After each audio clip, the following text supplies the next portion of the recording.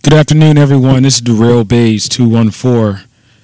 It's Greg running solo today. We prepping to head out to Denver for this Week 2 matchup against the Cowboys and the Broncos. Drew is already out there currently, and is waiting on Amar to get back so we can head out to the airport and fly out. We're super excited about this trip. It's our first of a couple trips that we have on tap to follow and watch our boys play. This podcast episode, we're just going to go over recapping the Giants game from Week 1 against Dallas Cowboys.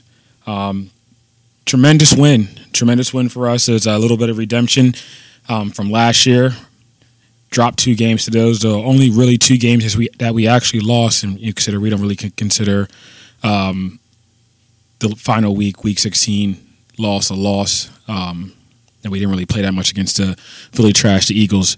But nevertheless, came out guns blazing, firing on all cylinders. That I could tell, was very thoroughly impressed with the offense. Other than our first shot in the red zone that we didn't hand the ball off to Zeke at all. That was a little bit discouraging. But other than that, everything looked good. It looked like Dak and Dez were together. Dez needs to work on little things here and there throughout the game, but that he seemed to get himself right back on track. The shocker to me was how well the defense played. The defense played extremely well. Was able to generate a lot of pressure on Eli all night long. We were able to shut down the run attack. The Giants basically didn't have a running attack at all. Their rushing attack was 35 yards to our 129 yards on the night. Right on cue, Eric Flowers did what Eric Flowers did, allowing a big sack to DeMarcus Lawrence, who also played a hell of a game. He's starting to look like the pass rusher that we hoped he would turn out to be. As well as our whole defensive line. Secondary looked solid. We had a big loss right around the second quarter, I believe. Orlando Scandrick got a break in his hand. So he had Uzier jump in and take over those responsibilities to fill that spot that Scandrick was out. Big night for Anthony Brown. Big interception he had to close the game out. Also, too, the story of the night. On defense was the Jalen Smith. That all reports are saying he's nowhere near being 100%, but 75, 80. It's scary to see and to imagine what this guy is going to look like once he finally hits 100%. He was all over the field wreaking havoc along with Sean Lee, who if he continues his play, talking about Sean Lee, if he continues his play the way that he was playing last night, he's easily going to be in the conversation for top linebacker this year. Sean Lee was all over the place in the backfield, making stops in the run defense game, dropping back in pass coverage. I mean, he literally was all over the field, and you could tell that linebacker tandem between Sean Lee and Jalen Smith is going to be a problem. A good problem. As the season progresses and as Jalen starts to get more and more comfortable in the role that he's going to have to fill until Anthony Hitchens gets back. Just getting back to Jalen Smith, he did a tremendous job. Actually ended up causing a fumble, what I believe was a fumble. We actually didn't get that turnover call, but came in at tail end of the play, jarred the ball loose. We ended up getting the ball back, but we didn't end up getting the turnover in the turnover bracket. Trying to think what else we had going on defense. That's pretty much the story of the D. I mean, it was one of those things where, Odell Beckham didn't play. Was that a deciding factor in the Giants losing the game? Maybe. In my opinion, and, Drew's opinion and Amar's opinion, the game still would have turned out the same exact way. The Giants have a ton of weapons. They have a ton of weapons on offense. We know what the defense is like. We know the defense is going to do. They're loaded on D. But it all boils down on a Giants side of the ball is that offensive line. And, I don't really think that, Odell Beckham being in the lineup would have, would the score have been closer? Yes, probably the score would have been closer. But I don't think that Odell Beckham being out was the reason why the Giants lost. They have a ton of holes on our offense. Offensive line, running back.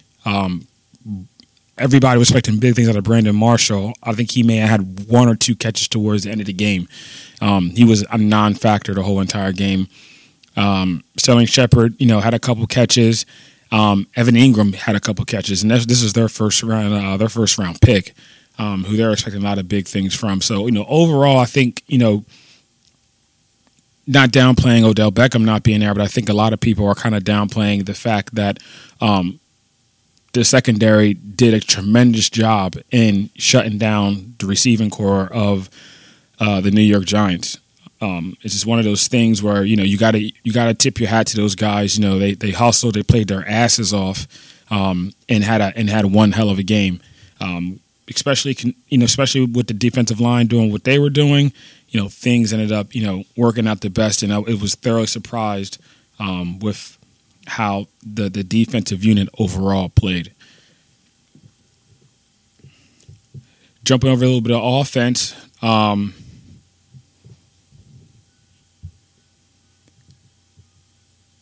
Dak looked good. Dak looked like Dak does. Didn't put the ball in harm's way at all. Protected the ball really, really well. Hit the receivers whenever they were open. Throwing darts. The touchdown pass to Jason Witten was one hell of a throw. Tight throw for a touchdown. The dime he dropped on our first red zone trip, the dime he dropped to Bryce Butler was beautiful. You couldn't ask for anything better than that.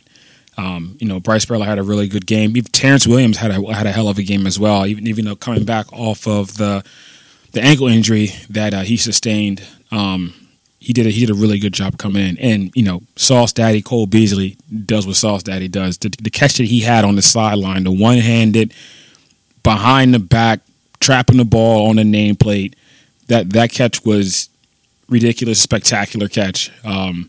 Great concentration. That's what Cole Beasley does. I mean, I can definitely tell going forward he is going to be a huge part of his offense. Not that he wasn't already, because he led our team in receptions last year. You can definitely tell that guy is uncoverable in the slot, and he's going to be a huge, huge contributor to our offense.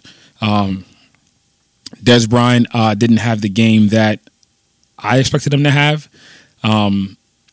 I expected him to have a bounce back game from those two games last season, where Janoris Jenkins pretty much locked him down, had him handcuffed. I was expecting a little bit more from Dez Bryant, but I'm, just watching that matchup, I think it's just one of those things where Janoris Jenkins really matches up well against Dez Bryant. I think Janoris Jenkins has Dez Bryant's number. Dez Bryant is a physical wide receiver, and Janoris Jenkins is a physical defensive back. And I just think, when it comes down to it, Janoris Jenkins ends up getting the better of Dez Bryant every single time. I mean, Dez had a couple catches. He was definitely had an opportunity to make more catches. He had a pass that was thrown to him in the end zone that should have been a touchdown. Dak, missed him on that. But, when we're in that first red zone trip, we targeted Dez Bryant 3 times. In my opinion, we should have went to Zeke at least 2 of those times. But, you can't fault the play call for Dez on the slant route. He was wide open. Dak just missed him. But, moving forward, especially against these physical corners that we're going to face this week against Denver, Dez is going to have to, step his game up a little bit and really really work on getting open. I mean, Dez has never been one of those wide receivers that, you're going to marvel at his route running. You're going to marvel at his separation from defensive back. He's never been that type of receiver. Dez is that, big body, 50-50, throw it up, let him go get it type of receiver. Is he still, one of the top receivers in the league? Yes. Is one of those, elite receivers? We're hoping he has a bounce back year.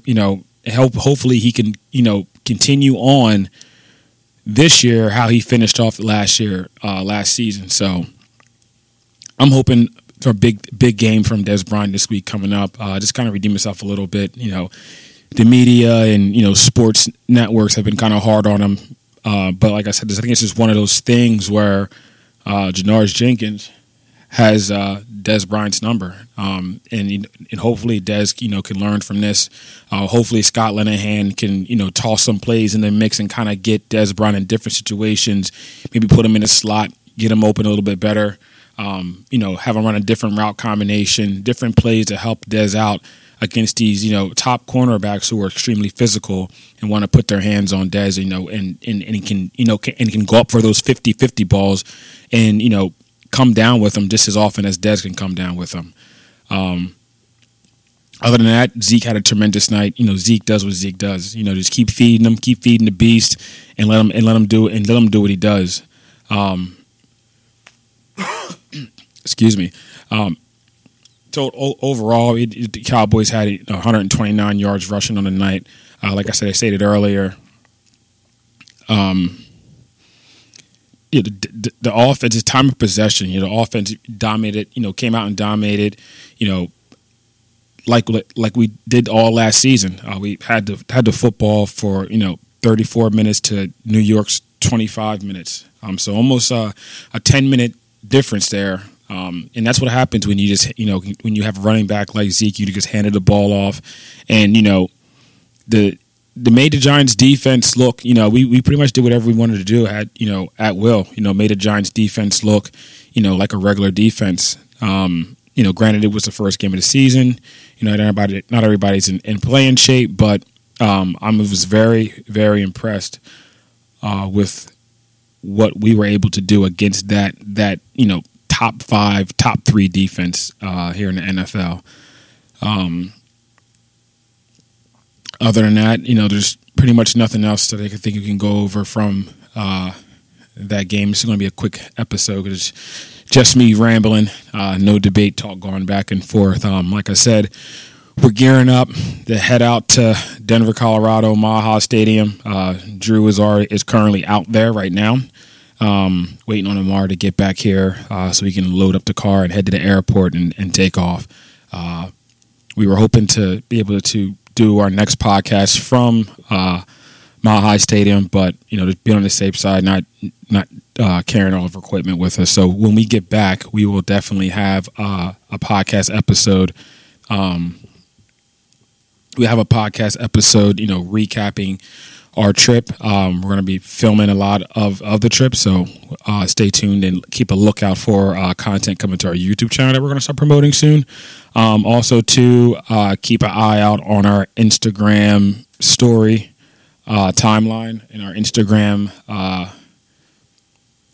page, the Real Base 214. We're going to be, Instagramming and taking pictures and videos all trip long on everything that we got going on there. So I'm going to have some surprises in store for you guys as exactly where we're going to be. So just keep an eye out. Stay tuned for that. Like I said, we will be recording as soon as we get back to let you guys know how the game went from the actual game. So we're playing Sunday at 4:25, 2:25 out there. So other than that, this is Greg from Real Base 214 signing off solo for myself, Drew, and Amar. How about them Cowboys? Let's do it.